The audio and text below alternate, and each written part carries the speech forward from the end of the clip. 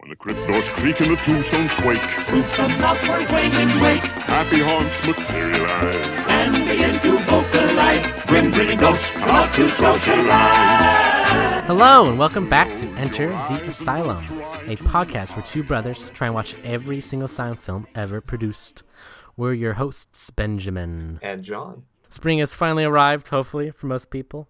I've been having an enjoyable past couple weeks. I just want to start... I was going to say, what have you been up to?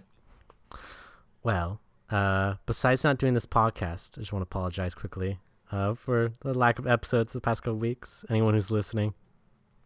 We've been busy. Yes, I've been busy watching Troll 2. Yes. The greatest use of any of our time.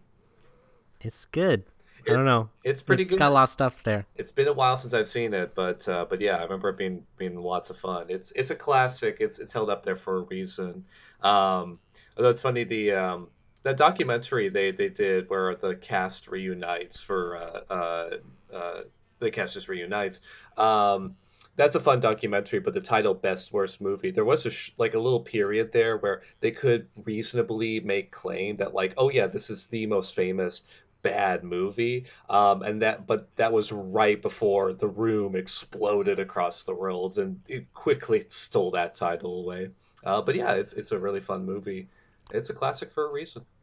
That popcorn scene, though. Oh boy, man. Oh, that's the thing everyone forgets. Everyone forgets the popcorn scene. Everyone remembers the oh my god, God. and then of course the what's it how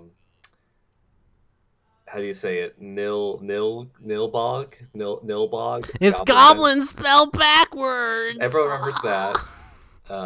And of course, everyone also remembers the "you can't piss on hospitality. I won't allow it." That's the popcorn scene, though. People often forget. It's so good. Or overlook. I like how that guy doesn't die. He just he just gets real full. Yeah, it's like a cartoon. We don't even know if like the popcorn was poisoned or whatever. It was just. They don't even imply he becomes a goblin. It's basically the movie just turns to a cartoon for that scene. Yeah, I don't know. I think it turns into asylum sex romp actually, but basically. The other thing I love in that movie is right at the beginning where the mom insists on everyone singing "Row, row, row your boat," which is like. Yeah. I just love. I mean, it's the Italian guy's vision of what how Americans behave, yeah, it's fascinating for that. I can't wait to watch the first one. Yes. Oh wait, never mind. Goblin one's my favorite. Have you seen? Do you know that scene in Best Worst Movie where the Italian director is asked, why did you call it Troll 2 when the monsters are goblins? And that guy gets so pissed off at that guy. It's just like a guy in an audience at like they're at a Q&A and just asks the question, and it pisses that director off. But he's like the very stereotype of like a pompous, flat Italian. It's amazing. A real classic for sure. Oh, yes. But hey, you know what's not a classic? I'm going to guess Death Valley, The Legend of Bloody Bill. The Revenge of Bloody Bill. Oh, wow. I got that wrong. It's all wrong. It's all right, though. That's the film we watched today.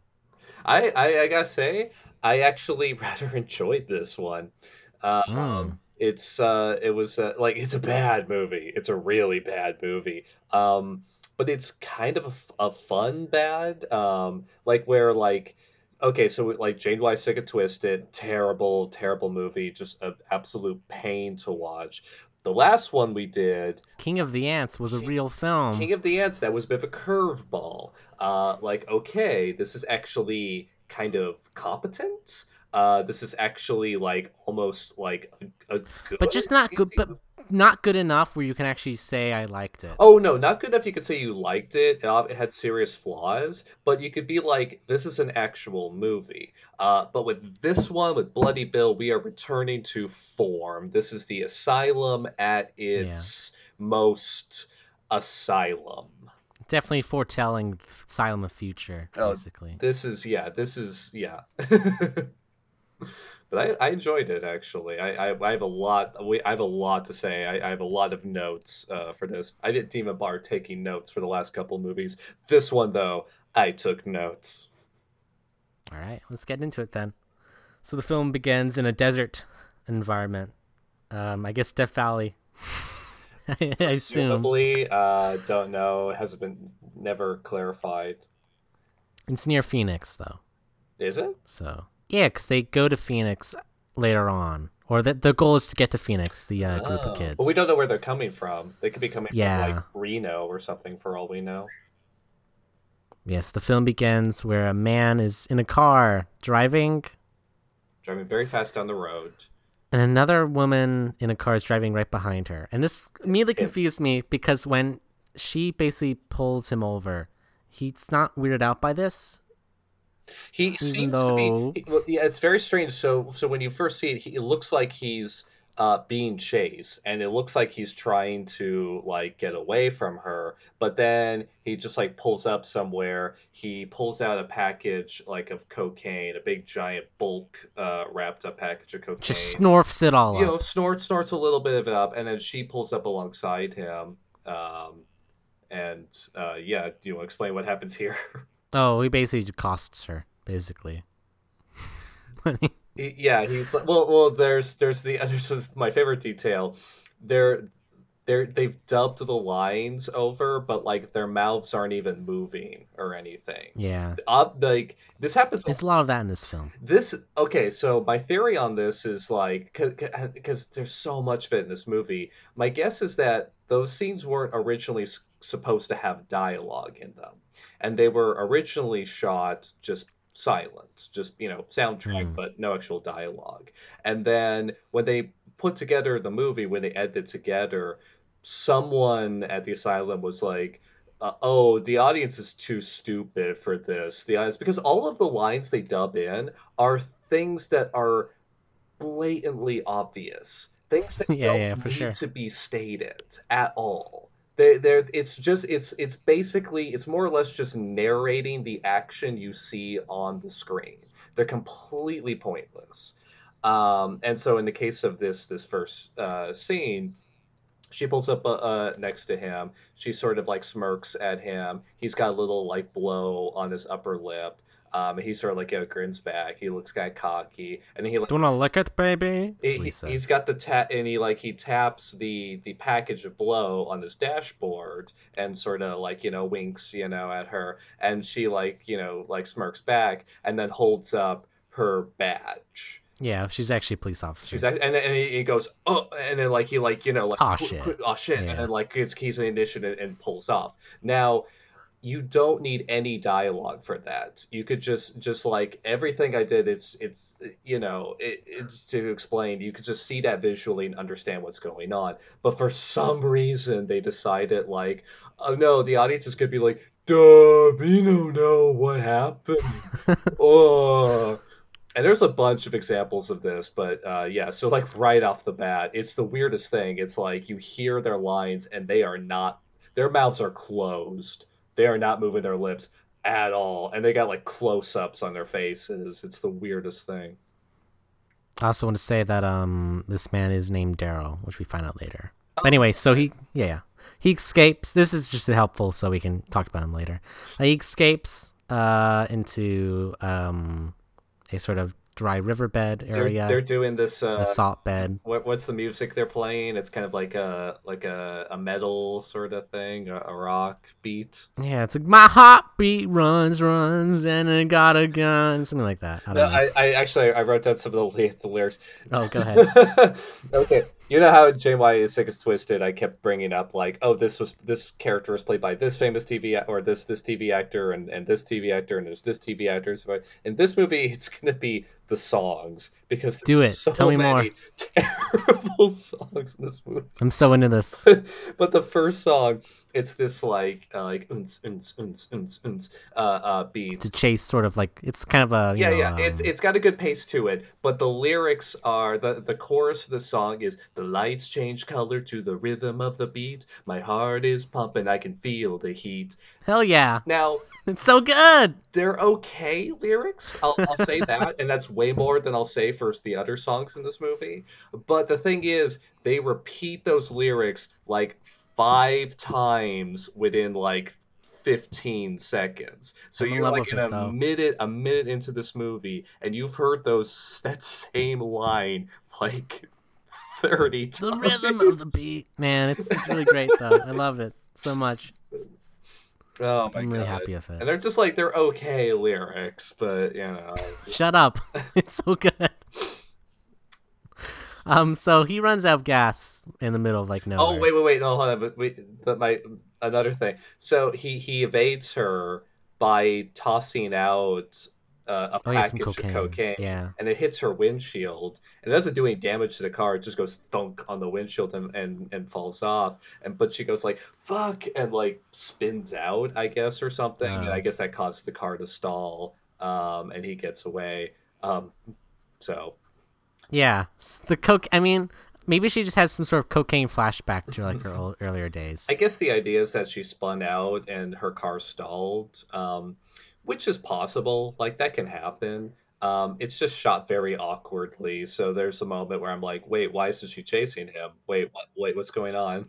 But so anyway, he gets away, and then I guess his car blows a gasket or something, and so he's stranded out in the middle of the desert. So he basically begins to wander in until he eventually runs into a ghost town. Oh, wait. named Sunset. Oh, yeah. While he's walking to the ghost town. Okay, awesome. Yeah, for sure. So now a different song starts to play where it's a little more slow paced, and the chorus to this one, and again they play like almost a full minute of this song, and the only line you hear is "You're on your own, I'm on my own. Hang on, hang on, hang on." And they repeat that line about like 6 times, and that is the only lyrics you hear for like a full minute of this song. I thought it was very sort of like, I don't know, environmental storytelling, basically, in terms of music. Because he's on his own.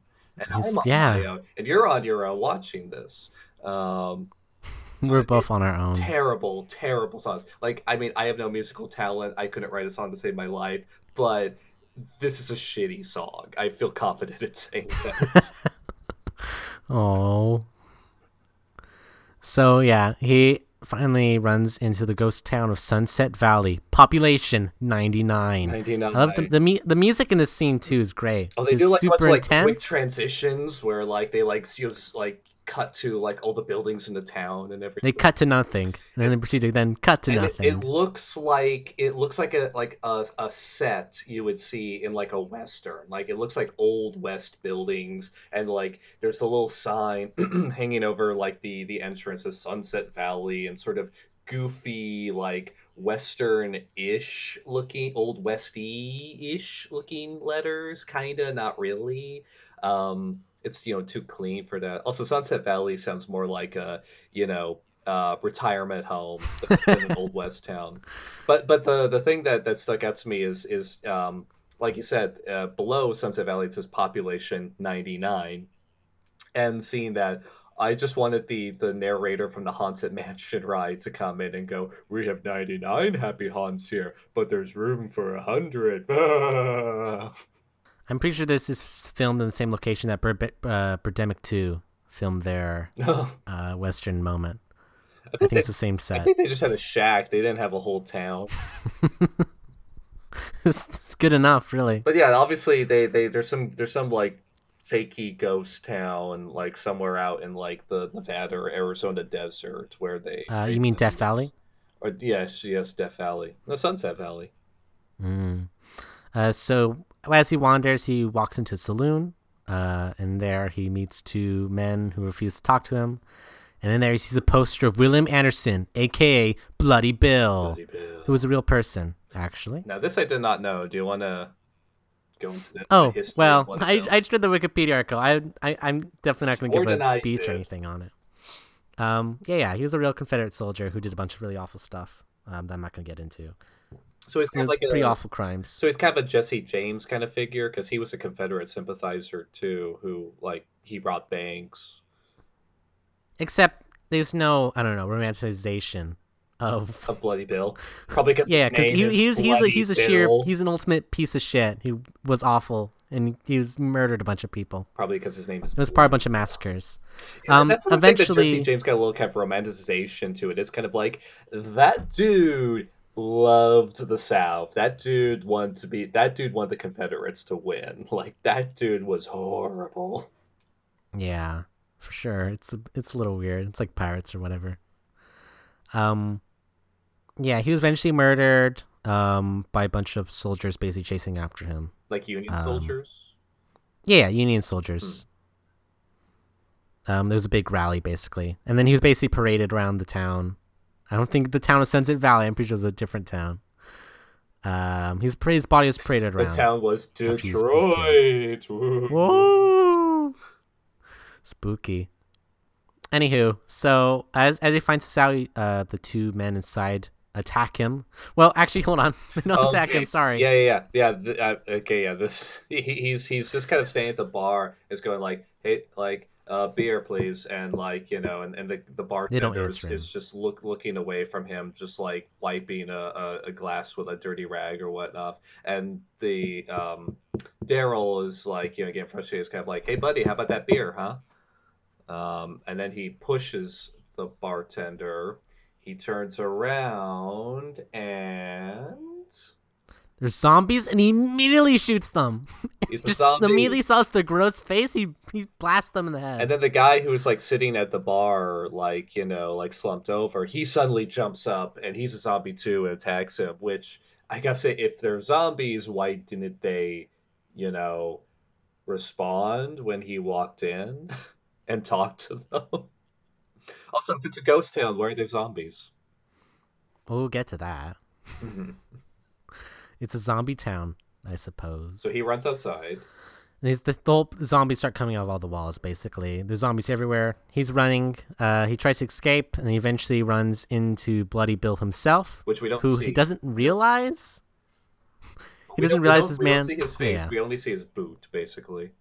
He's like, please, we gotta get out of here, you and me. And then he looks up, and then he crushes him, basically. And all the zombies kill him. However, Bloody Bill looks like a zombie himself. We find out later. So I have no idea why this guy assumed. He just looked at the boots standing in front of him and was like, oh, person. Which, I mean... Also, being chased by zombies. Why are you crawling on the floor? Yeah. Also, why did you automatically assume that the person with boots in front of you was, like, a friendly? Yeah, zombies eat him.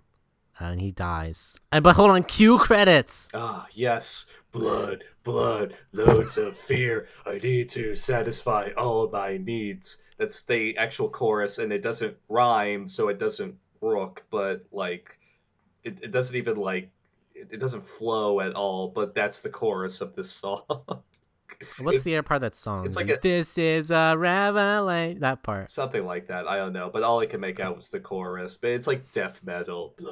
Blood, loads of fear. It's good stuff. No, it's terrible. Man, these credits are really like awkwardly Oh my placed, though. god, they're amazingly terrible. So then we cut to a group of young adults who are getting ready for a debate in Phoenix. Oh my god. Okay, this annoyed the crap out of me. So when I saw the synopsis for this movie before we watched it, it's like a bunch of teenagers find themselves in Sunset Valley. These are not teenagers, really. They're young adults. Okay, yeah, they're played by 30-year-olds. Let's be honest. Yeah.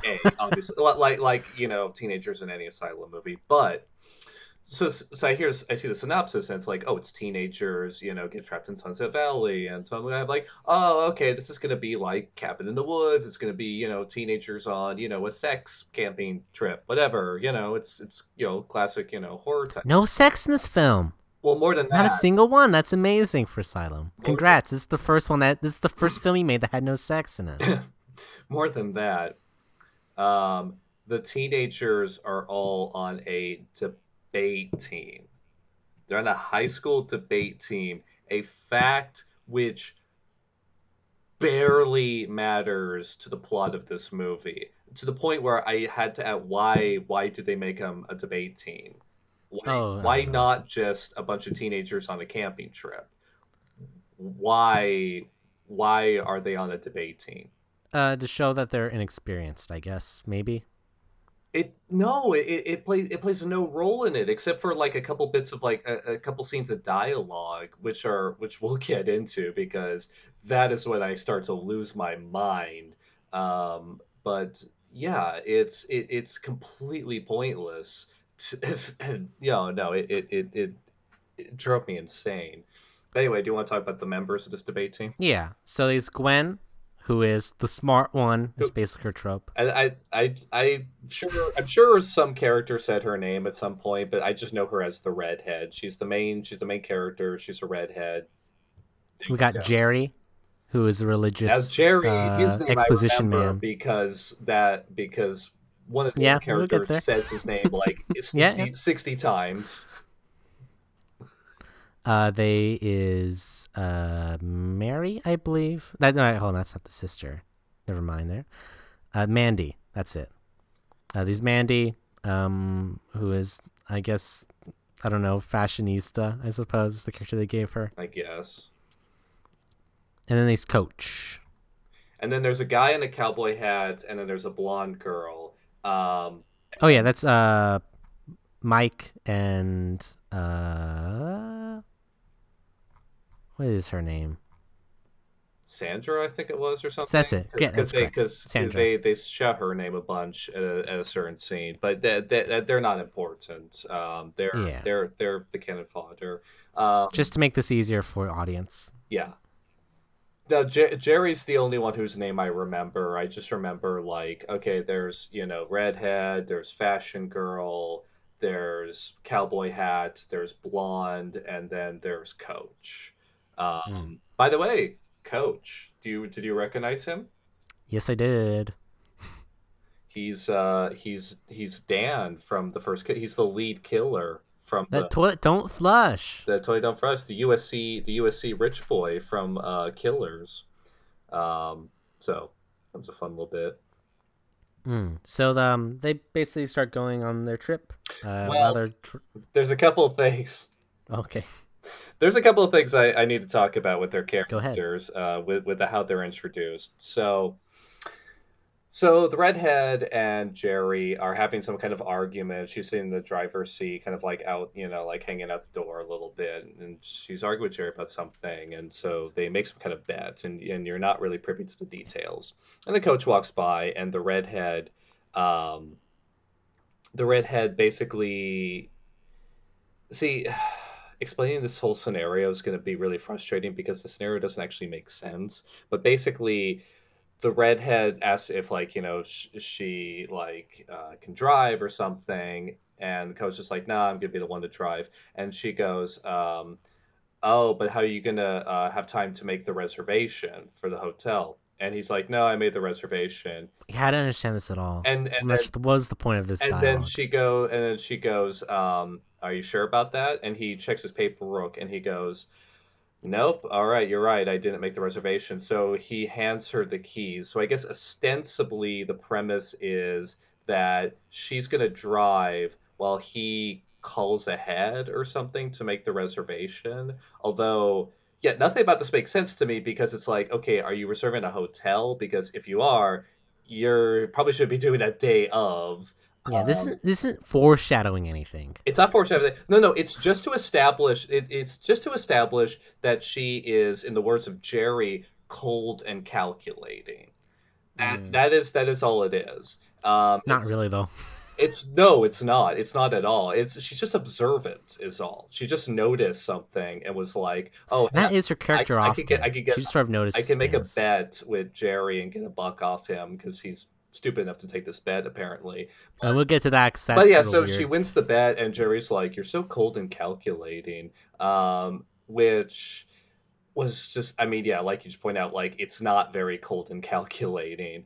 But it does speak definitely to asylum movies, and also I think to a certain era where you basically, if you had a female character who was smart, or at least it was stated that she was smart, and she didn't have any kind of like romantic interest, well, then she had to be some kind of cold-hearted bitch, basically. Yeah. So I think that's just what they're establishing in that scene, and but it's terrible. It's awkward. It doesn't make any sense whatsoever. And it's just kind of It's just insulting. generally pointless It's the just rest of the completely film. pointless. It's just to establish. It's ostensibly to establish these characters, but I mean, man, it's bad. But then the second thing I want to talk about comes right after that, where fashion girl walks in and she's got like a Mandy. big Mandy. She's got like a big like pink. She's got like None of this stuff matters. All these people die. yeah, exactly, Spoiler. exactly. She's got this like hot pink dress on and like high heels and whatnot. But anyway, she walks up and Jerry turns around and goes, "Mandy, you're only supposed to pack the bare essentials." And she like basically like it's like I am like I brought like blah, blah, blah, These blah. are the bare These are the bare essentials. essentials, and she like This is good dialogue she that's rattles never off been some done fashion thing. before. Okay, now this is kind of a classic, like like in the vein of like Clueless or what have you. Like, okay, this is an old joke. It's like, oh yeah, the fashion conscious girl, needs to bring along her hair dryer and makeup and everything. Except the joke doesn't really work here because we don't see what she's bringing. Yeah. She's only shot from the waist up. So she walks up and she's shot from the waist up. Jerry turns around and they're both shot reverse shot from the waist up. This joke only works if like she's has like 3 bags and like 6 rolling suitcases with her. That's how these jokes always work. They don't do that. They don't show her luggage. So the joke doesn't work. You're like, okay, I can't see all the luggage she's bringing, so it looks like to me like, and I think like in the next shot, you just see Jerry pick up a duffel bag and toss it back. It's like, I don't know, looks like she packed pretty well to me. I don't see an excess of luggage. So So yeah, they began to go on their road trip, and while on the road, they hit someone who gets knocked aside the road. Coach gets out of Coach the gets car and go. oh yes, Coach gets out in an incredible continuity error here. Normally continuity errors don't bother me, but did you notice this? When he gets out of the I know car, they're on a dirt road. they changed the road. They're just on a dirt road. Like that scene starts and they're on like a paved road, and then like after they hit the black guy on the side road, the coach gets out. It's a dirt road in the middle of nowhere. It's just a dirt track, and like I say, continuity errors don't normally bother me, but that one was super freaking glaring. And also, if they're heading to Phoenix, why are they on a dirt road? No, they're taking a detour. I don't know. Sure. So Coach walks out to go check on them, and then turns out this man's actually has a gun, and it was basically a trick, and he hijacks the car. We find out his name is Earl, and basically tells them to drive to a Pacific location. Yeah, he's holding a gun to them, and there's a moment where like when they're driving away, and someone asked him like I don't understand, like how are you moving? I thought we hit you, and he just gets this grin on his face. He's like old car jack trick. By the way, this guy is the most stereotypical black character ever. It's not great. It's really not great. It's really horrible. It's bad. It's really bad. Also, question: why is he jacking a car to begin with? Oh, good point. Why is he I don't hijacking know. a car? Could he not get a car of his own? Are they on the run, I guess? Uh, why would that? I mean, Did the police officer ever find the car? who was chasing the other guy at the beginning of the Yeah. movie? Did he find the car after he escaped? Because, all right, you're okay. Because so Because later Earl finds the car, Right. and the money and the drugs in there are no longer there. But Daryl didn't leave with those. Okay, so did the police officer then Maybe come he back did. and take them? Maybe he did. Maybe he just stuffed in his bag and he did. Did he have a bag in that scene? I think he was lugging a bag during the I guess he must have, because the cocaine comes in later, doesn't it? During the "You're on your own, I'm on my own," I think I recall him lugging some like big like duffel bag. Yeah. I have no idea. What's he doing without a car? Yeah, exactly. And in the middle of nowhere, no less. How did he wind up in the middle of nowhere on some dirt road? Needing It's to apparently find Death something- Valley. They're apparently near Death Valley, so he's literally no Apparently. reason. Literally, no one says the words Death Valley in this movie, by the way. So I don't It's know. the name. I mean, it's the name of the DVD, so I assume it takes place in Death Valley. Yeah, because it's like, okay, so I'm gonna potentially die due to heat stroke here, or I can get someone's car. Well, I mean, That's like a real risky kind of plan there. It is a risk, but I mean, like, it does make sense if your car's stalled out in the middle of the desert. It does make sense to abandon it. But what I would do is wait until sunset and travel at night at the very least. But whatever. But anyway, Earl has checked the car, and so when he finds out that the drugs aren't there, he goes like, "Shit, damn, Earl, damn, Fuck! Shit! God damn it! Fuck! Shit! so bad. It's bad. It's not good. It's really not good."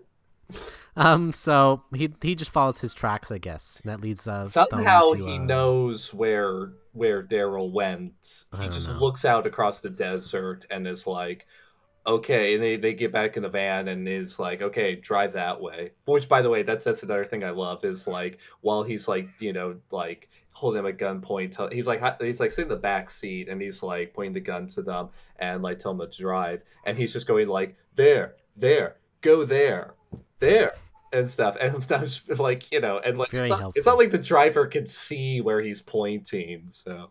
Yeah, so they eventually run into Sunset Valley. Population 100. Dun, dun, dun. Na-na-na-na. Also, there's a transition effect where you see a mountain like covered with trees, and then it dissolves into the town of Sunset Valley. Yeah, to imply that it's, astral or whatever. I don't know. It's a ghost town. It's a ghost town, is what it is.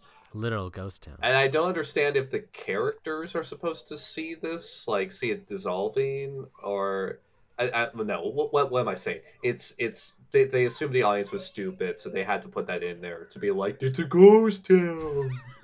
Ghost town. So he takes them inside. Earl does. He leads them into the saloon, going, "Come on, come on." Well, it's not the saloon. Come He on. wanders into, I guess Bloody Bill's house. Because then they find his sword, the missing plaque for sword, and they all freak out like, oh god, the sword's missing! Oh no! Look, the missing sword! That one guy mentions it's missing, but it's just a dubbed over line, so you don't know what's going on. Also, their watches have stopped. Yes, they know. As well. They know so their watches have stopped. It's Jerry, right? Jerry's the one who goes like, the Yeah. sword is missing, and you're just like, okay, Who what? cares? What? Why would you know that? And he sees the poster of Bloody Bill, I think, also. Yeah. So suddenly Daryl, from earlier, breaks through the door, basically covered in blood.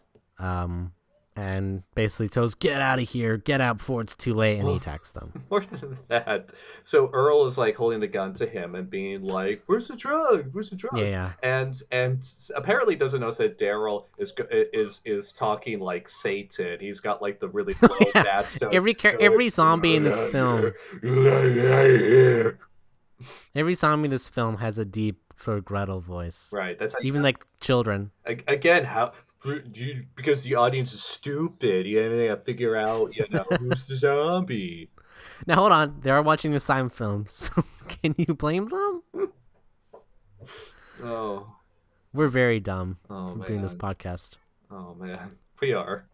Daryl bites Jerry in the hand, or Yes. like the on arm. the arm. Yeah, just kind of on the lower part. of the arm. Sandra, after seeing this, freaks out and runs away. Okay, yes. I love that. No, not even that. Not even that. The redhead yells while he's biting Jerry, and it takes Earl fucking forever to shoot him. He like To be fair, Earl and Daryl are best friends. But he's like chewing his arm off, and Earl's just like being like oh shit, oh shit, oh shit. It's just like it takes like fully 10 seconds to like finally like shoot him and like stop him tearing off like Jerry's flesh. But in the middle of this chaos, the redhead tells Sandra, the blonde girl who's with them, to get help.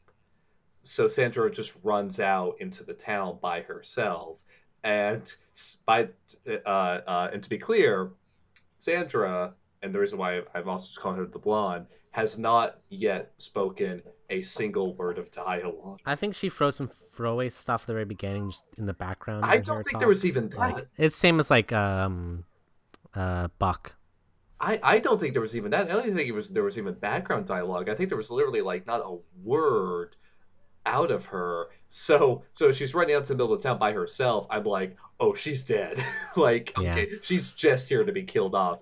And sure enough,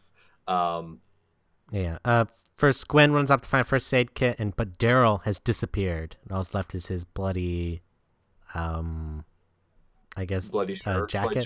Bloody but it's covered in jacket. like maggots or something like that. It's just what was on his shirt. It's just like bad, it's just bad little like chunks of flesh looking material. It's just. Where did Daryl go? Where did they don't really ever explain this? Where did he go? So then we then cut to Sandra, who's currently running around, and then she sees a little girl who she then proceeds to follow into an empty house. So while she's doing that, there's this terrible montage of zombies walking around, and you get some nice long shots of zombies rambling around, and it's so terrible because you can clearly tell that some of these zombies it's so good, are wearing contemporary clothes. Yeah. And when they cut to the little girl doesn't look like a zombie. She looks like a normal. Well, I guess girl. some of these people were, taken in from Bill, or killed by Bill later. I guess that's the idea that like over the years he's like killed off a few people who happened to wander into town, and maybe that's why they're in contemporary clothes. That I feel like that's giving them too much credit. I think literally it's just like they didn't have enough old timey West outfits to give to the extras, so they're like, you're wearing jeans and a flannel shirt. That's good enough. That's good enough. Someone has like a sweater, like a Christmas sweater on. I didn't even see that one. It's good stuff. Also, some of these zombie actors are real lazy. You can see some that are clear just walking. Yes, exactly. Some of them are just walking normally, or kind of like with a kind of stilted, awkward walk, but not like, they don't have like a zombie walk. They're just like, Which, honestly, can you blame them? It's like, no, this isn't worthy of any effort. But then, so in the middle of that montage, they cut to there's like a couple shots of the little girl, and she's holding a doll and looking kind of frumpy. She looks like a Depression era, little girl, kind of dirty. She's in the little dress, the Old West dress, and it's really awkwardly shot because it looks like she's standing in front of a suburban house. Like you see like a bush and like the panels on the house behind her. And they look like plastic, like siding. That's the word I'm looking for. It just looks like plastic siding that you would see on like a 50s suburban house. It looks really bad. Yeah. So she finds the daughter's family who are eating brains on the kitchen table. Just start chilling. So the little girl, she walks this house, and Sandra follows her. It's like, hey, come back. And then turns around, and the little girl's family, and the little girl also has like a demon Satan voice too, right? Yeah, it's great. And leave now. No, you can't leave.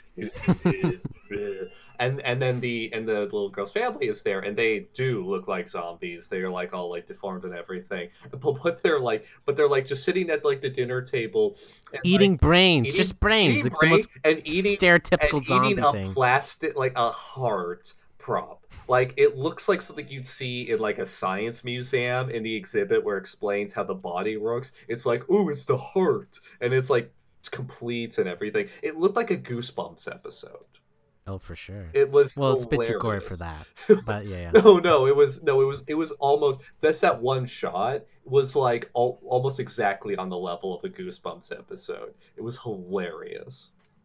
And the zombie makeup is also incredibly inconsistent too, because Yeah. some zombies they're like really done up to like look really like deformed, and some of them they're just like a little bit bloody, and then some of them like the little girl have like no blood on them whatsoever. Population 101. Right, blonde Now. girl has died. Let's get back to the debaters. Yes, the rest of the debate and team. Jerry's giving some exposition. Oh my god! Um, Oh my god! So he's explaining that Bloody Bill is Confederate. Okay, yeah, we'll get to that. Hold on. So Jerry's explaining that Bloody Bill was a Confederate soldier and he was killed by a mob in the town, which already contradicts the real life history. Whatever. And so Gwen questions him that, but he must be dead. How's that possible? Well, I got the people lines in here. the Bible get resurrected all the time. Here. Wait. I wrote. I have the the lines lines too. here. I have the lines as well. I wrote the lines. Hold on. I have the lines as well. We need to take this very slowly and very carefully because there's a lot to break down here. So Gwen says, well, the Bible isn't a factual source. And Jerry says, so you're saying the beliefs of the world's three major religions are invalid? Okay. So to start over. So the redhead says, "You're talking about Bloody Bill as if he's still alive," and Jerry's response is it really that far fetched?" Which, yes, it is that far fetched. But he follows up with, "The Bible is full of tales of people coming back from the dead." Now, I'm not a biblical scholar, but I don't know if it's full of tales of people coming back from the dead. There's one really prominent example, but that dude is the Son of God. Well, John. The Bible's only tales of people resurrecting, actually. It's actually just only 100%. But it's like, is it really that far-fetched? It's like, yes, it is. Like, anyone else in that room is thinking like, oh, shoot, he's lost a lot of blood. Clearly he's becoming delirious. Okay, Jerry, we're going to need you to calm down, get your mind off this. But no, Redhead's response, because John. she's on a debate team, she's so cold and calculating. Her response is, the Bible is an unsubstantiated source of information, not... John, hold on, John. Are you actually saying the beliefs of the world's three religions are invalid, John, right now? So that's Jerry's response. So you're saying the beliefs of the world's three main religions are invalid. I didn't realize that they all read the Bible. All the three major religions. You know the three major religions. Christianity, Bibleism, and Jesusism. It's fucking insane. Oh my god. Yeah, so Jerry does a little more exposition, and he says saying Bloody Bill, if Bloody Bill somehow staked a claim on this town, we're in big trouble. What the fuck are you talking about? How do you know this? This is the thing about this movie. Some characters what's even know better? Way more than they should, and other characters know way less than they should. Like, I get to, like, as a viewer, it's like, okay, I get what's going on here. They're in a ghost town. There's a guy who's cursed the town, so all the people are ghosts, and they're gonna kill the people who come in. I get that. But I'm an audience member. I've seen movies before. The people in the movie can't know that yet. What's even better is that Jerry's completely wrong about everything in terms of actual history. Oh, of course he is. So he's just an idiot. Coincidentally, he's correct. But factually, he's actually everything Jerry says in this film is wrong. Hang on, let me ask you: is it really that far-fetched? Not that crazy, no. So yeah, he says Bloody Bill is pure evil, and only his sword can kill him. How does he know this? Because they stabbed him 22 times with the sword. The angry mob. That's right. That killed. That's right. They mentioned like they shot him and stabbed him 1,000,000 times, but it was only the stab of the sword that killed him. And not only Bloody Bill, not only thing Bloody Bill hate was Yankees, but he also hated black people. And then so then we get black guy in movie stereotype number 1, which is, what do you say about black people? What are you trying to say? Sounds like you're trying to say something. Oh my god. What? No, I'm not. What are you talking about? It's so Then terrible. and then Earl takes out an Uzi. Oh my god. Oh, that's He right. takes Yeah. an Uzi out of nowhere, and then he points it. He's been carrying an Uzi on.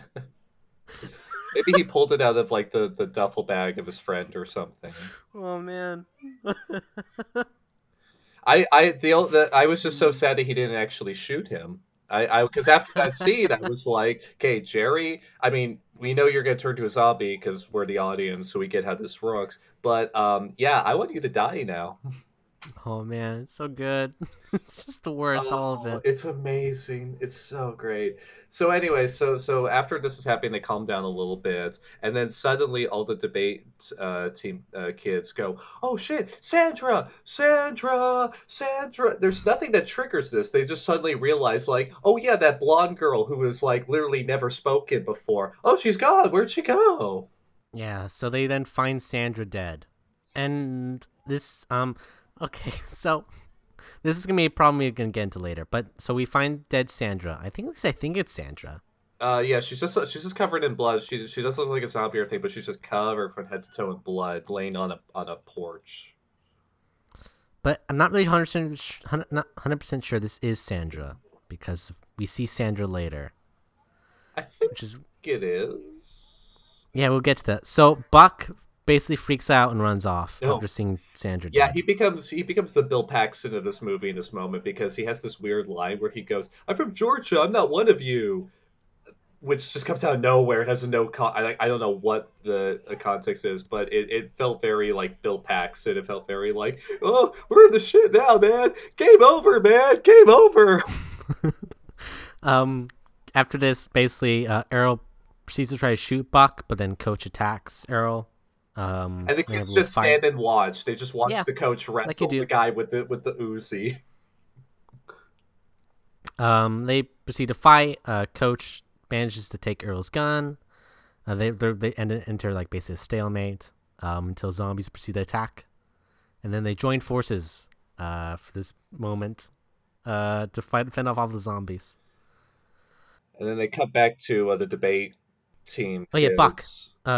Yeah, Buck is running around, yes. and then he finds Sandra in the tree. And this, Oh shit! Yeah, Yeah, you're right? Yeah, that's right. Because they So- run back and they're like, "Oh, Sandra's missing," and or is that later on? Oh fuck! no, Who they cares? never, they never say that. It's just Sandra's in two different locations. I know that happens though. I know that happens where I think the coach goes back or something, and then there's just a blood stain on the porch, and they're like, "Sandra's still alive." Well, no. I specifically remember this happening. No, this definitely. No, I'm happens. saying no. It's to Coach, not you. Oh yeah, yeah. Yeah, sorry about that. Yeah, Buck gets murdered by Bloody Bill at that point. Buck's He gone. like crushes his skull, doesn't he? It's like it's Yeah. actually kind of a like. Oh wait, this is also we skipped over something I got in my notes here. He so like there's a brief moment where the coach and the Earl the black guy get separated, and Earl stumbles across what appears to be like Bloody Bill's lair or something, but there's a coffin with a Confederate yeah. flag on it, and then there's a shelf with a bunch of skulls. A couple of the skulls are labeled N-word on the top. There's some slave cuffs and whatnot. But anyway, Earl spends this entirety of this scene going, "Oh shit, that's not right. Oh That's not shit, right." that's not right." You're just like cringing the entire time. Oh my god. Just the Jerry depths to the- later collapses from his bite. Oh, the depths to which they go. Oh yes, I love that. They're like running like through the town. It's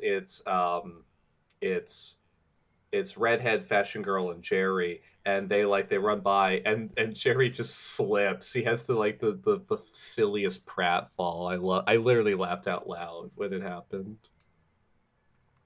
And Redhead just goes, "Come on, Jay, let me see it." Like you can tell she's just like she's so sick of being in this movie. Yeah. He definitely gives me some Birdemic vibes. Yeah, from that she's one. a lot like Whitney Moore. That's the name of the actress in Birdemic. Mm. She definitely has that. Except Whitney Moore is still kind of able to convey some like emotions in that in spite Yeah, of can she? She can face motions in that film, huh? This is the first time I heard about that one. Okay, John. like Sure. like the annoyance that she's experiencing in the filming of that is clearly coming through, but like she's still able to look like she's giving a shit. The girl in this movie, the redhead in this movie, clearly isn't giving a shit. Checked out. She's Yeah. completely checked out. They basically bring Jerry into I guess Bloody Bill's place again. Oh, I and the suppose. faces and the whining he's making are just the funniest. It's good stuff. He's just He's becoming a he is zombie. acting up a storm, man. Gwen finds a note from Bill's sister, whose name's Mary. And they see a portrait of her. And of course it looks just like Gwen. And Jerry obviously knows everything about Mary's sister. Everything. Oh my god. No, this is another thing. Okay, so this is where I got terrified because for the first time actually watching this movie because this is where I realized I made a Haunted Mansion remark earlier, but this is where I realized that this movie was now going to rip off the Haunted Mansion movie with Eddie Murphy, where Eddie Murphy's wife in that movie looks just like the wife of the patriarch of that mansion who was murdered 100 years ago, and somehow she just happens to look exactly like this dead person. And I looked it up, and in fact, Bloody Bill did come out a year after the Haunted Mansion movie came out, so it is entirely plausible that they actually did rip off Asylum Haunted doing their Mansion asylum thing. movie. Not the ride, which is wonderful. And in fact, actually, I mean, that would have been great if they ripped off the ride for that because, God, I mean, this movie could have used a little levity. Like, obviously the asylum can't do comedy to save their lives, but still, like, man, I would have loved that if they like pop into the saloon and they're like just like singing "Happy Haunts materialize and begin to vocalize, Grim Kitty Ghosts come out to socialize," like just something because they take this so fucking seriously and it's awful. Yeah. Coach and Earl burst through the door. Oh wait, hang on. There's another thing I want to go ahead. mention in the scene. So you mentioned that Jerry. Jerry spouts off some exposition about Bloody Bill's sister. How does it go again? What's the story there? Oh, who cares? It's her sister got hanged because she was related to Bloody Bill. And I guess that's why Bloody Bill got start killing people or something. Yeah. That's what. Well, no, the real life Confederate soldier, he was just an asshole and murdered people because he wanted to. Oh no, it has nothing to do with the real life, but that's the in movie story. But the funny thing about this is that Jerry's been like screaming like it hurts. He's just acting like crazy, and then suddenly for this bit of exposition, he calms way down and suddenly it's just doing like bland like monologue exposition. It's really important we get really this to the audience. It's really abrupt. Also, I think this is the scene where Jerry he starts like giggling and he actually like dips his finger in his wound and tastes his own blood, and he's like super mellow now. He looks like totally zoned out. He's like yeah, he's really hungry because he's becoming a zombie, guys. Do you see it? He's becoming a zombie. He's hungry now. I'm too stupid to figure this out. Yeah, so Coach and Arrow burst the door. Gwen basically proceeds to like attack them, but realizes they're fine. But then she immediately proceeds to basically attack Earl instead. Because Earl has been, he is the reason. Earl deserves it. Yeah. Currently in this case, yeah. It gets resolved quickly. Pretty quickly. Because the coach is like, no, it's fine. Yeah. Gwen proceeds to talk to Jerry, who then is like trying to calm him down. Like, Jerry, gotta calm down. And he yells, "Don't Jerry me!"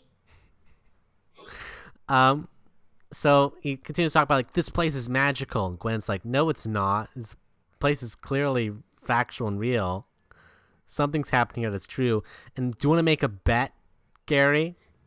Or rather, Jerry? The one of the lines he says, "We're all damned," which again, how the fuck would he know this? But the response he gets from Gwen is, "Jerry, I know evidence seems to support the legend, but no, it fucking doesn't. No one should know anything yet." And this is when I realized they were ripping off the X-Files. They were trying to do the X-Files. They even have a redhead being the rational skeptic to the insane guy spouting off ghost stories. This isn't the fucking X-Files asylum. I'm sorry.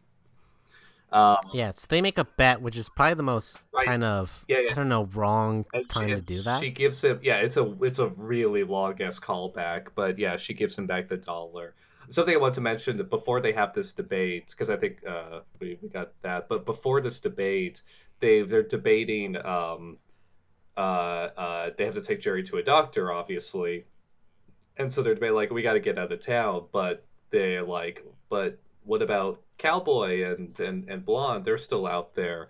No, Cowboy. They're like, what about Cowboy guy? Like he's still out there. And Earl says a line. His line is, "I say we leave him here. He ran off like a little pussy and left you here to Yep, dangle. yep. Yeah. Left you here to dangle."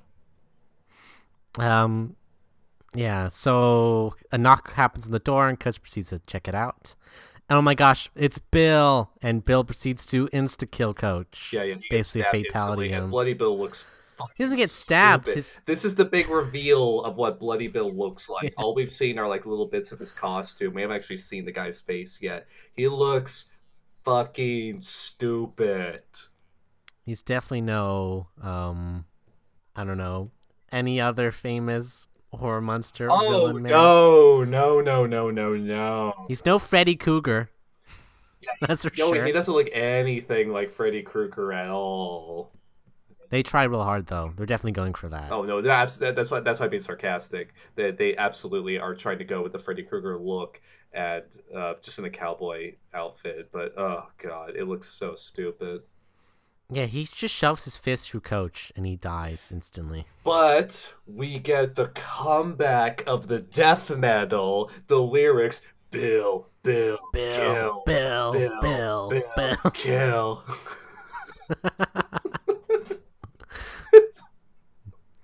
Again, stellar songwriting, you guys. Just A plus. So they escape into like another room. And Black Eyes again shouting, "Oh shit, that's not right! That's not right!" Because I think he shoots Bloody Bill, and it has no effect on him. When they've basically escaped into another room, they've sort of boarded up. Gwen's dialogue is garbage. She just rushes. We're like, "Give me a gun, quick! You gotta do this now. It'll be too late. Hurry, you gotta do it." It's just action movie. The scene. Yeah. So Jerry then they're in like the attic or something, and and they hear like rumbling outside. Oh yeah, they're like there's a moment like before they get to the attic, they're like writhing on the staircase while like dozens of zombies are like running into the house. So like I guess they're trying to push a zombie that's like at the top of the stairs out of the way, but they all kind of like fall on top of each other and they're all just kind of like slow-mo like standing there like trying to like shoot like the zombies coming up, and like so it's this weird like slow-mo and like zombies are like running in past like Bill, actually kind of like bumping into him as they walk in, which kind of really undercuts the menace of he's not very spooky. No, it really undercuts the menace of Bloody Bill, that he's like people are kind of like just shoving past his shoulder and everything. But anyway, so they get back to the attic, they like barricade themselves in. You hear like rumbling, and then suddenly like the rumbling very abruptly stops, and Earl just goes, "Thank God, stopped." Yeah, like 24 zombies ran into the house, but okay, I guess I just gave up. Jerry's not like agreeing this too. He's like, "No one leave." He was like laying on a they like pull out a mattress up there really quick and they lay him down, and then they're like and then when the rumbling stops, they're like, it's like, okay, like come on Jerry, we gotta go, and like he's like he deep pain again, and like he's like again acting up a storm. And it's just like, okay, geez, just let him lay down for a little bit. Where the fuck did the acting go in this scene, by the way? Where did it go? It vanished. There was no acting in this scene. Everyone gave up during the scene. Everyone's just tired of being in this movie. They're just trying to get it over with. The acting is like, it's so overdubbed too. It's really obvious. It's impossible to explain. That one scene is a clusterfuck of just sort of people yelling random lines of panic. Oh. Jerry becomes a full zombie at this point and bites Earl. He finally gets Satan voice. And yeah, bites Earl, chews his fingers off or something like that. Yeah. And Earl kills Jerry. Fucking finally. Yeah, took them long enough. Jesus Christ. After this happens, Arrow then decides to heroically stay behind to let the others escape. Yeah, they go out a window and Gwen is like, we can't let you leave. We can't leave you behind. But like, why does Gwen care all of a sudden now about Earl? Because it's what the movie has told her to do. It's what the script has told her to do. Is that the script? This is the thing that happens in action movies. This is the scene where the character making the heroic sacrifice. Also, why does he suddenly care enough to make a heroic sacrifice? I don't know. Somehow he also recognizes the like, oh, I'm going to turn into one of the zombies too, which I guess. Good on you, Earl, for realizing that. Good on Earl for realizing that, but it also feels kind of like I don't know. Like, yes, we saw Jerry turn into it, but like that just happened, so I don't know if like it's been established well enough within the world of the movie. Like, again, obviously, as an audience member, I understand that this is what's supposed to happen, but within the universe of the movie, you know, again, what the character is supposed to know doesn't make any sense. Yeah. But so while Gwen and Mandy proceed to escape, Earl then proceeds to do all of the crack cocaine. It's great. All of it. It's great. He's like talking himself up. He's like, okay, I've done a lot of bad things, but I'll be good. I'll be good. Like, do good thing before I go out. And then Life Fighter goes like, oh, fuck it, man, I'm not that good. And he rips open the cocaine package and just does all of it. With it. It's like, ah! Which I loved, actually. I love that he. And then so he goes full on. He goes full on epic. It goes epic cocaine rage. He proceeds to punch and kill all of the zombies around him. Every single one of them. He just like kung fu beats them up. Bam. And the zombies don't get such a up good somehow, scene. even though we've demonstrated they have like, you know, they're impervious to bullets. They're like, well, they're not impervious to bullets, but they're not as affected by them. He was punching at the force of 1,000 megatons. It's a cocaine rage. He eventually runs into Bloody Bill, and he just proceeds to wail on him, to little effect.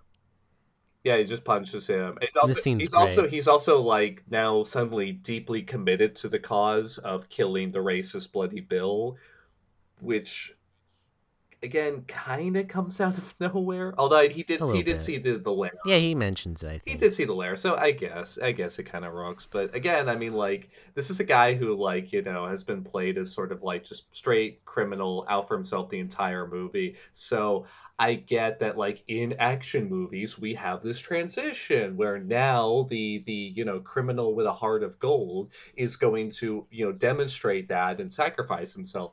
Except we didn't establish it in this movie. Yeah. He also even proceeds to sacrifice himself as well. He takes a grenade, basically. Where did he get the grenade? And drops to the floor. Where did he get the grenade? Shut up. Shut up, though. No. Shut Where up. did he get the grenade? He got it from the bag. I don't know, man. Why does Daryl have a grenade? Why do they have grenades? Where does a grenade? We've literally not Why seen does a grenade single happen? grenade in this movie. Where did that come from? Why? Where did this grenade come? We've literally, we never saw a grenade in this whole movie until this moment. They're drug dealers. What the fuck do they need grenades for? Who knows, man? Heavy artillery. I don't know. You know, when we're doing the fights with the DEA, you know, it gets real crazy out there. So, yeah, he sacrificed himself and blows up with the grenade, killing them both, not No, not Bill though. Just Earl. Earl kills himself basically. Well, hang on. You gave away the twist, but it's not much of a twist. But It's not a twist. We know Bill's only get killed by the sword already. So that's true. Actually, that is true. But there is something that I did almost fall for in the next scene. So, but anyway, when the explosion happens, Redhead and Fashion Girl are running away outside, and there's just the wimpiest little explosion that goes out of the building. It's just like a little poof of black smoke out of like a which, couple to be fair, is windows. reasonable. That grenade was tiny, so I don't know. It's reasonable. It actually is a realistic explosion, but it's still just like for a movie, it's like it's built up as like, oh wow, and then it's like, poof. Yeah, thunk. it's a little smoke fire. It's pretty disappointing. So yeah, Gwen and Mandy You are get the running. shot of like what looks like the sun setting, and it's been established that the sun never sets in this town in Sunset Valley. Yeah. So It's always 6 p.m. in this town. it's always 6 p.m. in this town. Not high noon. It's always the 6 opposite p.m. of high noon. Actually, I guess 6 I p.m. guess the opposite of high noon would be high midnight, but or low midnight, I should say. But yeah, so you get a shot of what looks like the sun setting. So you think, okay, I guess the curse is broken. And then Earl shows up, Oh, what the fuck is this though? What is this? but he's dressed as Bloody Bill. He doesn't have any arms either. And for a moment, I was like, this is an interesting twist. And I thought what they were going to do was like, oh, Earl has killed Bloody Bill, but now he's taken on his spirit or something. Like, I was really confused. I was like, Yeah. okay, this is interesting. I don't know where this is going. But they're anyway. So they're both He's talking. covered in blood as well, by the way. Yeah. Okay. So it's Earl's face is like covered in blood. It's like red. He's missing his arms. He's missing. Well, I didn't even notice the arms, but he's wearing like Bloody Bill's outfit. He's got the sword. He's got the hat. He's got like the whole outfit. And the redhead and the fashion girl are talking to him just as Earl, just like oh, Earl, you survived. It's like, What? sorry, are you not seeing what we're seeing here? He's like all bloody. Like I thought, like oh, he's a zombie because he's all bloodied and Now here's why is he wearing Bloody Bill's outfit? Here's a continuity confusion too. I think his arms being gone would imply the grenade blast, but he dropped that grenade on the floor, so his legs should be the one gone, not his arms. Good point. So I guess they just did that just to show the grenade But affected his him. arms are still there, as we see in a moment, Yeah, because Mandy just runs out to him basically. but we don't see that because it's just reverse shot. It looks like they're standing like 10 feet away. Actually, you can't really tell how far away they're standing, but it's just reverse shot, so it's not established how far away they're standing. Yeah, This is Mandy gets important killed. because what happens? You have to tell me. I don't have my notes He stabs right now. He stabs her. Yep. And like she's like what are you talking about, Earl? What do you got? What you got? I said, yeah. Earl's got like this like southern accent going suddenly, and it's like, why do you got that weird accent? And then let's say he stabs her Yeah, I through forgot the about that. gut, and like, It's so but again, awful. it's been just reverse shot. No, So okay, it's been hold looked on, like and the redhead's been standing a little bit back, but like it's just reverse shot. So like the whole time I thought it's like they're standing like 10 feet away, and then suddenly it's like, oh no, they were standing right next to each other, but it's still No, just. John. Why does he have an accent? Why does he have an accent? Indeed. Why does he have an accent? Why does he have an accent? Why does he have an accent? Well, What is this zombie curse exactly? Anyway, so Earl reaches his hand up to his face and peels off Earl's face, revealing it's still Bloody Bill. but Bloody Bill is also elsewhere. Which is actually kind of an okay reveal because I was so genuinely confused that I was just kind of like, oh, okay, I guess that is it. Okay, but jeez. Whatever. No. Yeah. The So one moment Mandy gets that was like the murdered. one moment. I'll give somebody credit. That was like the one moment where I was just kind of like, this could be interesting, but then they immediately piss it down the drain. But it's okay because now Bloody Bill starts chasing Redhead, and we get the return of blood, lots of fire. Yeah. Gwen is running off, basically trying to escape the town, but she's unable to because basically it's like a loop kind of thing. Yeah, you basically run in any direction and it just pulls you back to the center. Yeah. Yes. This is when the zombies become really lazy when they're chasing Gwen. You can see some of these people just don't care. Oh my god, yes. This is where the montage of zombies where it's so painfully obvious that like yeah, they got like a bunch of extras for like 10 minutes and just threw on a few things. We're like, yeah, good enough. This town has like 8 buildings, by the Just trying to way. work out This my- cannot support 100 people. Yeah, it's yeah, this is not a town with a population of 100 people. This is a town population of like 10. 20 at most. Yeah, at most 20.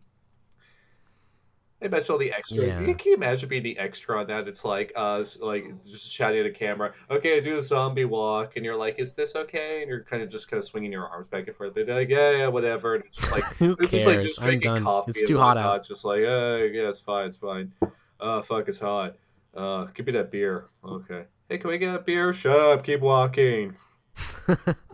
Yeah, so Gwen runs off into a church, and they're having some sort of prayer session, I guess. I don't know. Something. The zombie's just sort of It's doing a zombie like dressed as a priest doing some session. Yeah. And but he's still he's not chasing after her. He's just doing the sermon. Except he's speaking normally too, isn't he? Yeah, he is. Yeah. Good point. Whoa. That's a little bit of uncontinuity there. Discontinuity, whatever the word is. In my Asylum film, get out. What are you talking about? Lack of continuity. It's absurd. Yeah, a bunch of Zambanos pop up, and Gwen fights them. You know. There's also Like when more she of walks that. in, there's something that looks like a tiki statue prop that's like really prominent, like right behind her next to the door. I don't know what that's supposed to be, but it stood out, is what I'll say. And then Gwen then runs in and finds Bill's grave. It's not Bill's though. Oh, indeed. It's actually Mary's grave. And Gwen comes up with the perfect idea to disguise as Mary. Except we have to play this out how it's done in the movie because it's rather confusing. So she opens the coffin. It's got a Confederate flag on it. That coffin with the Confederate flag that we saw earlier that Earl discovered. She pulls out the flag. She opens the coffin. She looks inside, and you get a close up of her face, and you get the lined up. Oh my God, I'm Anderson.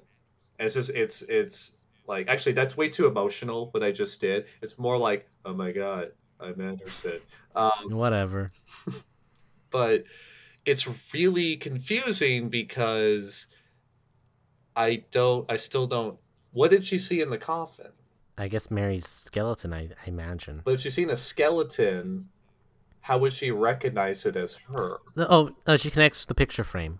They show a little flash to the picture frame. Again- So I assume she connects. it. I don't know. Again, we the audience can kind Jerry's- of guess that this is Jerry's going, amazing exposition just gave her a clear image of her. but she was skeptical. Oh my God. Uh, But so what, so- is the body like perfectly preserved in the coffin? Like how would she look into yeah, because it's magic. 'Cause it's Because magic. Bloody Bill Well, has why preserved don't Mary's we see corpse. what's in the coffin? We don't see what's in the coffin. We just get this terrible. Because they couldn't afford a skeleton prop, John. They couldn't afford They don't one. need a skeleton prop. They just need her to. They just need to do a reverse shot where it's her lying in the coffin. That's a good point. That's all they would have to That'd be do. good. And then it'd been like what? And then like she would dressed up as like Bill's sister or something. I don't know, like something. But like would make she just looks at sense. the coffin and then you get the John. dubbed line, which again then you know they put in there after to be like the audience too stupid. But yeah, she goes, "Oh my God, I'm Anderson," and then so Bill walks in, and she turns around and goes, "Bill, is that any way to look at your sister?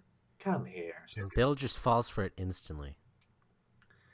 Bill has no hesitation. For He a instantly moment, falls I for will it. say for a moment I did almost fall for it. I was just kind of like, so is the ghost possessing her? Or is she playing him? I don't know what's going on. And then, well, do you want to explain what happens next? But fucking psych, she stabs him in with the Well, sword. she doesn't stab him. Yeah, she does. Oh, she slashes his head off, right? Right. She grabs the sword out And Bill swings gets at so it. sad. The when funny this the funny thing happens. is like she swings the sword and it's one of those triplicate shots where it goes ah, Oh yeah. they have to repeat the shot like twice. But she swings but like there's a Ooh. moment where Bill looks so sad and He's so sad. I feel real bad for him. then what His head happens? just falls His head off. just falls off. She does not swing. She, by the way, Bill is like 7 feet tall. She does not swing the sword high enough to cut his head off. No freaking way. So afterwards, after every Zambano is dead, So she or walks out of the Zombino, town. and they show the population 107. That's it. But shut up though, because it should be 0. It should be 0. It should be 0. Also, I thought Bloody Bill was already dead. So why is he added?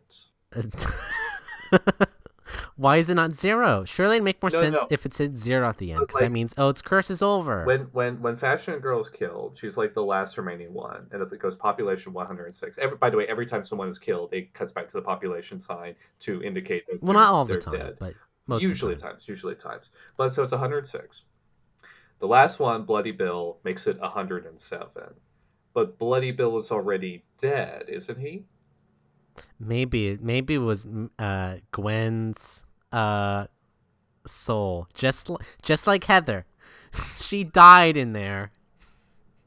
Just like Heather, I like Gwen this. died in there, and then she was resurrected I like this. through the death of all of the people she knew. Also, so for the final shot, they zoom in on the population sign and take a long look at it, just in case you didn't get it. The population should be 0 though. The population should be 0 because the curse is over. It's Yeah. you know This implies the curse continues. the town should disappear at this point. Is what should happen. So now I want to petition this to Asylum. Can we get a Gwen Heather standalone film? By the way, did you watch all the way to the end of the credits? No. So- Was they a thing? The credits are incredibly lazy. It's just like the first part of the credits is just like shots of like the actors from the movie. It's just shots taken from the movie with their names and whatnot, whatever. But for some reason and it's just like boring standard like template credits. But you get to the end of the credits and it has this little message, and I wrote it down. The events, and by the way, I'm not adding anything to this when I quote. This is a direct quote. The events, characters, and firms depicted in this photoplay are fictitious. Really. Any similarity to actual persons, living or dead, or actual events is purely coincidental and very weird. We suggest moving. No animals were hurt during the production of this screenplay, even the undead ones. End quote. Shut up, though. What are you talking about? No, there was no dead animals in this. Thank you. There were no animals in this movie. What are you talking about, There are Asylum? no animals in this movie. Also, why'd they call it a photo play? What we don't know is Exile puts that in every single one of their films. Maybe. So that's the We're reason. gonna have to check. Now we're Maybe. gonna have to check. Also, it says the events, characters, and firms depicted in this photo play. What firms? I didn't see any companies in this movie. I didn't. Also, photoplay is an interesting way Photo to play is phrase a really it. weird place to say. It'll say like photo play are fictitious. Really? Like, that's not me adding really. That's actually in the thing. That's the We film. suggest moving. That'd be very weird. We suggest moving. Ha ha ha ha. Asylum. Oh, you so clever. This is super original, never seen before. Oh my god. Um, I did enjoy what this was a terrible. Do you recommend it though? I think I might. I did genuinely enjoy watching this movie. I do have a pretty Yeah, high if you're looking tolerance for If you're looking for an Asylum film to watch, yeah, and you're looking for like I guess an older It's- one, it's- watch this. it is kind of entertainingly bad. Like, it's not on the level of like it's definitely not self-aware. It's definitely not trying to be bad. But it is incredibly lazy. And it's not what I'd call, a sincere film.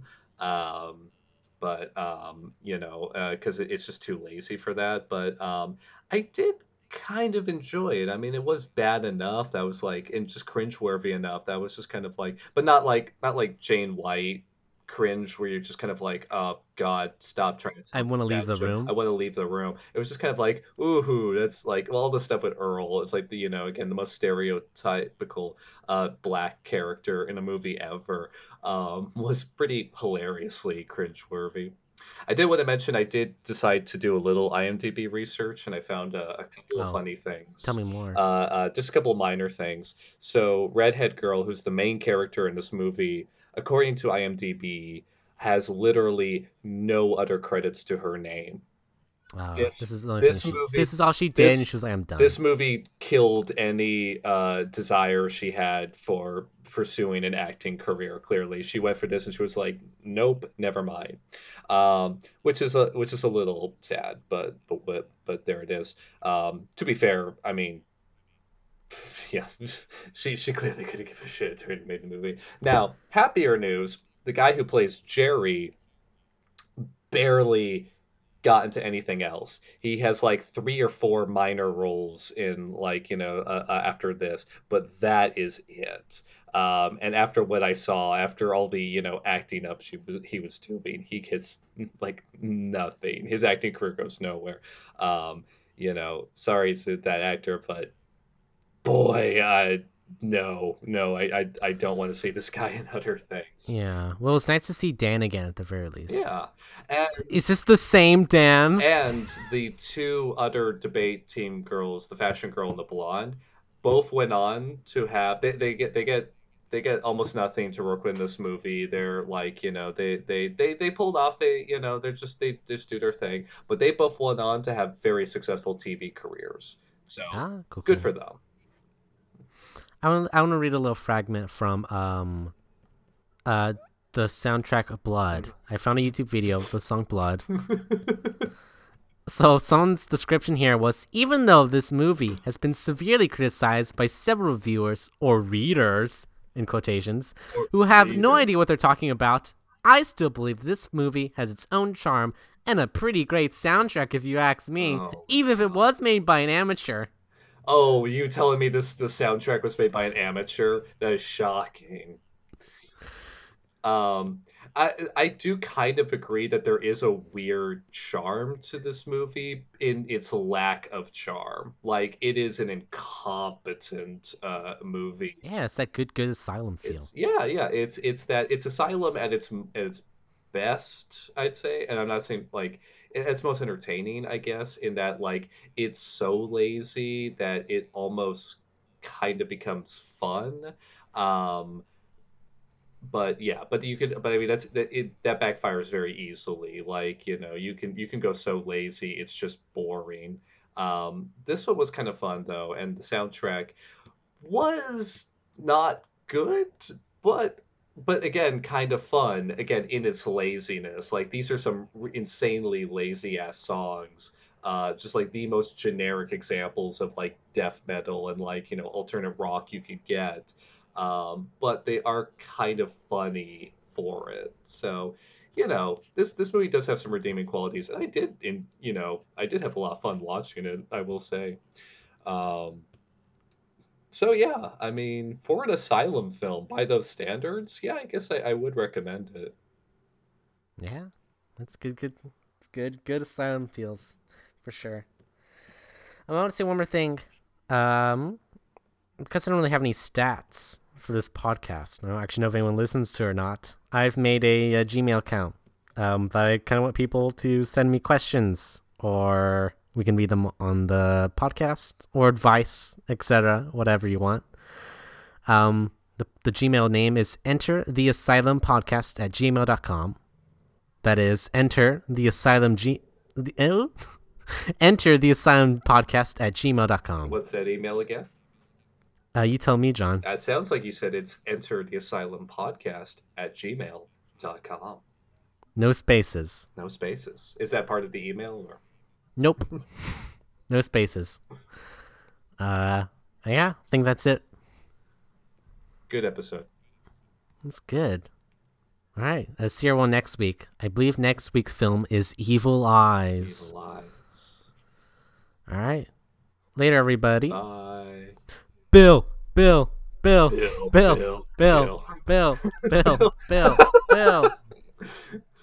Bill guy, the killing guy.